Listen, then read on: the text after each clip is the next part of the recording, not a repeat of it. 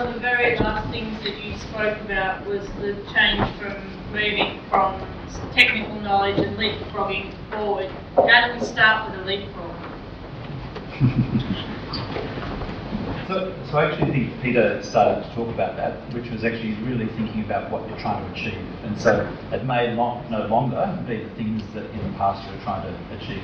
So, preservation versus sort of a moving view of conservation and adaptive management approach, etc. And so I think in a sense you've really got to start to say, well, what are we here to do? What's our goals? Because unless you actually set those goals, it doesn't really matter what you do at the lower levels. You've got to think that big picture strategic. One for Peter Bridgewater about, you said to look at the ecosystems, see the species.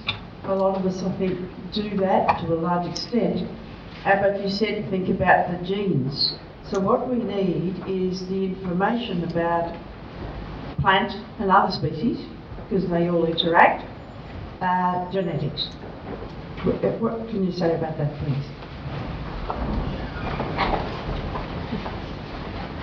Like the Paris Climate Change Agreement, it's an aspiration because that information is not so easily available. What I meant by that is that you do need to think about the possibility that there are some individuals in a population that will actually be able to adapt and withstand climate change better than others, of the same species, that is. It may be that we can get better genetic profiling on some species, key species, but I think we don't have time to wait for all that to be done. The message I wanted to impart was, think about the genetics of what you're looking at, and whether the species is a native species, a weed species, a plant or an animal, it's controlled by its genetic profile, and genetic variation is quite strong across some species. I'll confess I did something when I moved from Western Australia to the ACT some years ago. I brought some seed of a Calliope species which grows on the dunes south of Perth, and I managed to germinate them, and I planted them out in my garden in a suburb which I will not mention. I thought, well, this won't survive. Given Canberra's climate, Perth is not the same as Canberra. They thrived, which is just one anecdotal illustration of the fact that a lot of species we think are in precise situations, but they in fact have the ability to move into all kinds of different niches under pressure. So don't just see what you see and think, oh, that's going to die, because it may not. It may have the potential to evolve and move in different directions.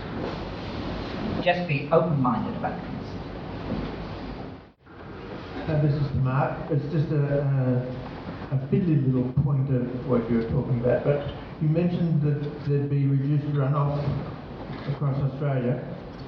I was just wondering a summation of the explanation to get to that point. Reduced rainfall, increased vegetation, increased evaporation from there to you.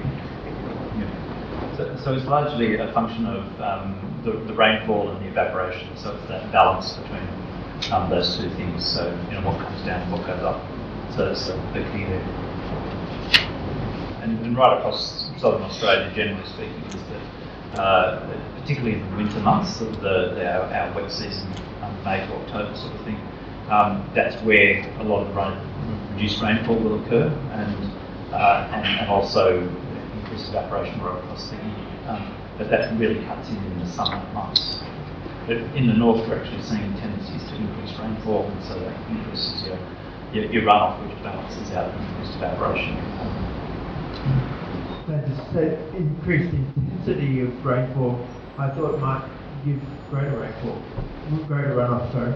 Yeah, and it does, but that's very dependent on local conditions. So depending on what the condition of your landscape is, will determine that relationship between intensity and runoff. So in well-managed environments, you can actually reduce that very substantially. So, and those sort of analyses don't take into account that local